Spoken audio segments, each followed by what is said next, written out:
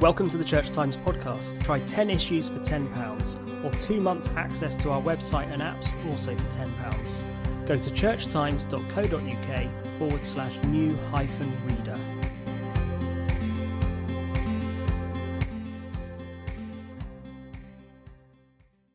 My name's Francis Martin. I'm a reporter for the Church Times. So far this year, there have been 18 school shootings in the United States, and a total of over 200 mass shootings in the country. I spoke with the Bishop of Colorado, the Right Reverend Kim Lucas, about this epidemic of gun violence and her own experience of a shooting in her son's school.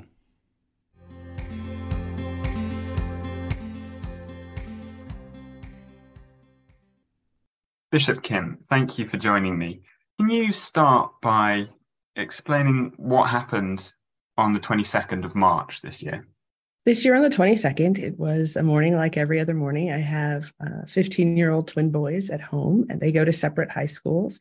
And I was rushing to get them ready and out the door, and myself ready and out the door. And as I was about to leave for work, my husband and I received a text from one of our twins who attends East High School here in Denver, that he had left some things at home that he needed for school for his Spanish class, and asked if I could drop them by on my way to my office. And I said, of course, and picked up his things and went to the school. I jokingly say, we have frequent flyer status. Our son often forgets things, so my husband and I are always showing up to bring things. And so I was going up the steps into the school, and I heard sirens. And I was standing at the front desk where Mr. Mason usually greets us. He knows us by sight. And there was no one there. And as I was standing there, several police officers came in with their flak jackets on and their weapons, and they said, "We have a report of shots fired." At which point, one of the school administrators and teachers dragged me off into an office on the first floor and said, "We're in a lockdown. Can you come with us?" And locked all the doors, and we were in the room while the police canvassed the building. And can you explain what had occurred? What was the incident here?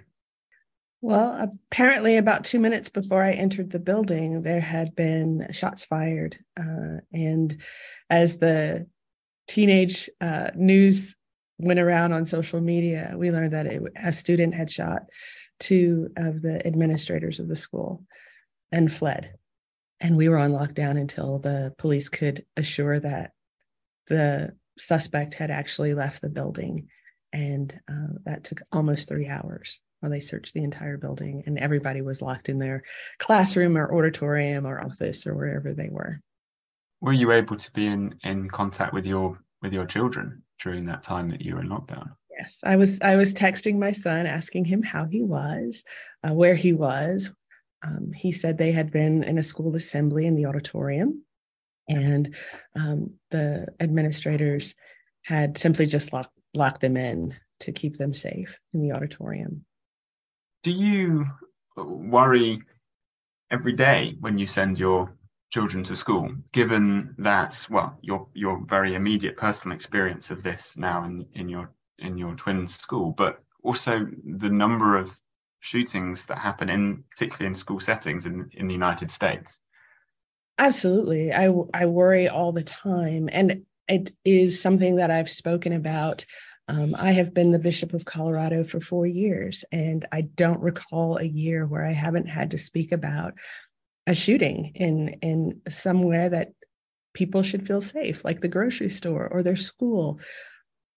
And so that's terrifying as a parent. It's terrifying. It's terrifying that I realize we have a generation of children who will have this as their normative experience. Active shooter drills and, this threat, this realization that they're not safe. I wonder if you could expound on that a little, perhaps, because it's something that's from a UK perspective, I think we find very difficult to get our heads around the idea that this is, or that preparation for such events is part of students' everyday life. In fact, even the presence of guns in handled by the police in many cases, just in a school setting is a very normal thing. And how do you think that affects people? I think it's really hard. Part of the struggle here is that our relationship with guns is out of balance. I mean, it really is. I think I grew up in a small town in a rural area where my family hunted. So I grew up with guns, rifles and shotguns. They were tools. Nowadays, it seems like guns are part of people's identity in ways that aren't really healthy.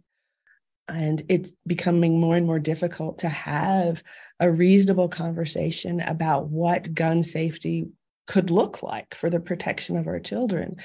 I actually made a remark once that we're making a Faustian bargain with our guns, and from that got death threats because it was very public here that I had said that. And it's sad.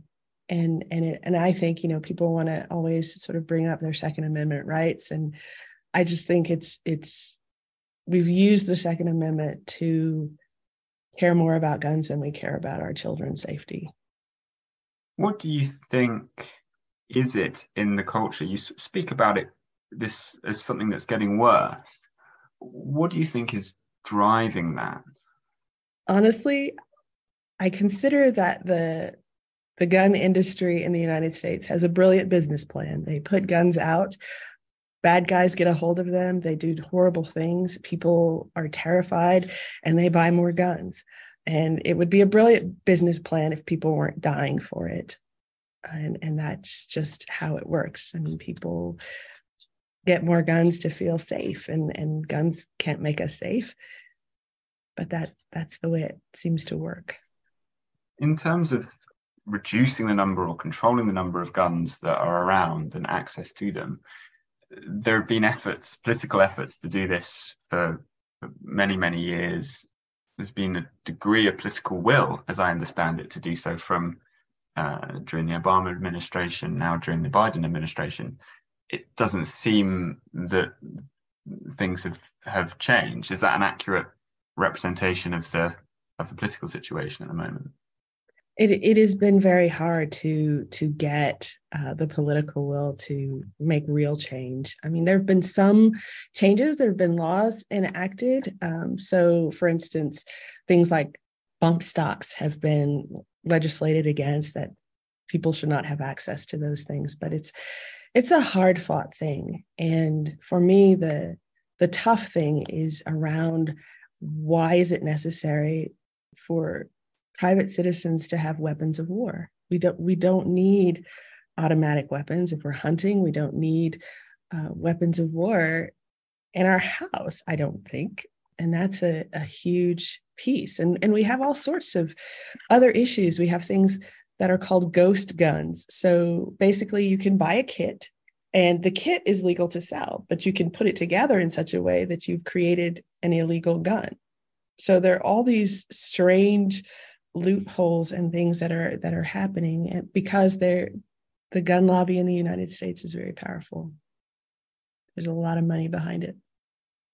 There's also, of course, that gun lobby is propped up politically by the Republican Party, or at least large parts of the Republican Party. In the wake of some of the recent school shootings, a Republican member of the House of Representatives, Tim Burchett, made some remarks that were quite widely criticized. He said, "We have some very sick, evil people doing some very vile things, and revival seems to be the way to go." His supposition here was that there was nothing we can do about guns themselves, but religious revival would sort the problem out.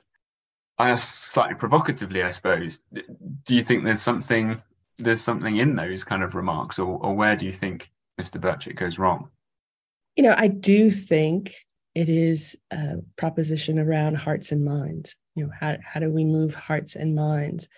And what's been particularly troubling for me is that somehow guns have been equated with not only patriotism, but they've also been equated with religious faithfulness, which is an odd combination for me. When I tell people what I do, I say I'm a follower of Jesus. And I mean that Jesus that said, do unto others as you would have them do unto you. The one that said those who live by the sword or the gun will die by it. That is a very odd notion that somehow being a follower of Jesus makes you an advocate of violence or even a proponent of violence in terms of gun ownership. I find that very strange. And you mentioned that there's a degree to which it's a hearts and minds issue, though, because for policy to change, people's minds need to change, particularly the minds of lawmakers whose minds are currently made up to do what the gun lobbies want them to do. How do you think that kind of cultural change can be affected? That's something I pray about a lot. And I've been praying about it ever since March 22nd, actually. And one of the things that comes to my mind is that in 1955, I believe, Mamie Till decided when her son Emmett was lynched brutally. She decided that she was going to show the world what that was like. She was going to show the way that her child had been brutalized and abused and murdered. And she was ridiculed and reviled for that, for having an open casket so people could see that. But what I know is that her courage to do that, to make the United States face the ugliness that it wanted to turn a blind eye to, it made a difference. It changed us in some ways. It galvanized us. And so I think that's what has to happen. It's going to be about some parent having the courage to make us face the brutality and the viciousness and the ugliness that we don't want to look at. Another sort of gun violence related story that I suppose has been in the news fairly recently is Sandy Hook shooting and the long protracted legal battle by parents whose children were murdered there to get justice against those who were spreading disinformation about, suggesting that it was all a hoax and they were all paid crisis actors, etc., etc. How much does that lack of trust, perhaps, in the media and the way that society is split and people are struggle to reach across that divide, how much does that prevent that kind of discourse happening that you sort of mentioned there, where people have their eyes opened to the real horrors of what the consequences of those policies are? It does make it very difficult because everything right now, and at least in our political atmosphere, is always escalated to shrillness and vilification. And so that makes it very hard to have conversations. We just, April 20th was the anniversary of the Columbine High School massacre here in Colorado that happened in 1999. The problem for me is that we've gone this long and there's been really no significant reduction in gun deaths in this country. And it makes the whole process of sort of vilification of those who don't agree with you, to my mind, is unchristian, but it is part of our culture now in ways that are really destructive and really prevent us from making meaningful change so that all of our people can feel more safe, especially our children. Can you explain what leaders and lay members in the Episcopal Church have been doing in order to sort of campaign for change on gun ownership? So I'm a member of a small gathering of Episcopal bishops called Bishops United Against Gun Violence.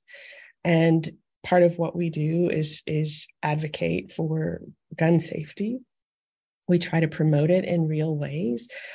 Here in the Episcopal Church of Colorado, we've been working around how suicide is related to gun ownership and working on suicide prevention. We have a high suicide rate here, and Statistically, the most likely fatality from a gun is a male killing themselves, a white male killing themselves. And so we have tried to wrap our arms around that in terms of how we educate people, et cetera. We've advocated for mental health assistance and availability for people who need help. So that's the kind of work. And we're actually have folks on Capitol Hill talking to our leaders in our government about how we more actively stop this nonsense. I think I'm right in saying that the teenager who injured the school administrators at your children's school, his body was later found, and it is thought that he took his own life. How much is this also, and I know you've sort of already answered this question, but if you could perhaps elaborate on how much this is also a challenge about mental health, particularly the mental health of young people, as much as it is about the physical aspect of guns? I think it is definitely related to mental health. I think coming out of COVID, it was clear that the sense of isolation that people were experiencing, the sense of loneliness, the sense of alienation is very real. And the young man was 17 years old. And my thought was, how many ways has our society failed that child in such a way that he feels like he needed to have a gun at his school? Another sort of facet, I suppose, of this conversation in violence in public life and bringing the police in as well. I was reading a little about gun violence in Denver and about East High School, and I came across a reference in an article saying that Denver's public school system decided to remove its armed school resource officers, which had monitored the school campuses, out of concerns for the treatment of young students of color. It seems in some ways to be a whole storm of issues here, that you remove armed police because of problems with institutionalized racism, but those armed police are only there in the first place to try and combat another terrible problem in society. I mean, when you think of it in those terms, do you ever lose hope? It's awful. I always say that there are so many ills and demons for us to fight, but there's an attorney here by the name of Brian Stevenson, and he says you can't be an advocate for justice if you don't have hope, if you don't have hope that things can change. And so that's what I hold on to. I hold on to the reality that things have changed in the United States. Have we combated institutional racism? No, we fight it every day, but we've come a long way. I think we've come a long way in the battle against misogyny and the battle against violence. We just have to keep at it. We can't afford to lose hope, because the only way that we can advocate for those kinds of changes is from a place of hope, from the willingness to believe that things can be better for all of us. Bishop Kim, thank you very much indeed. Thank you. I've enjoyed the conversation.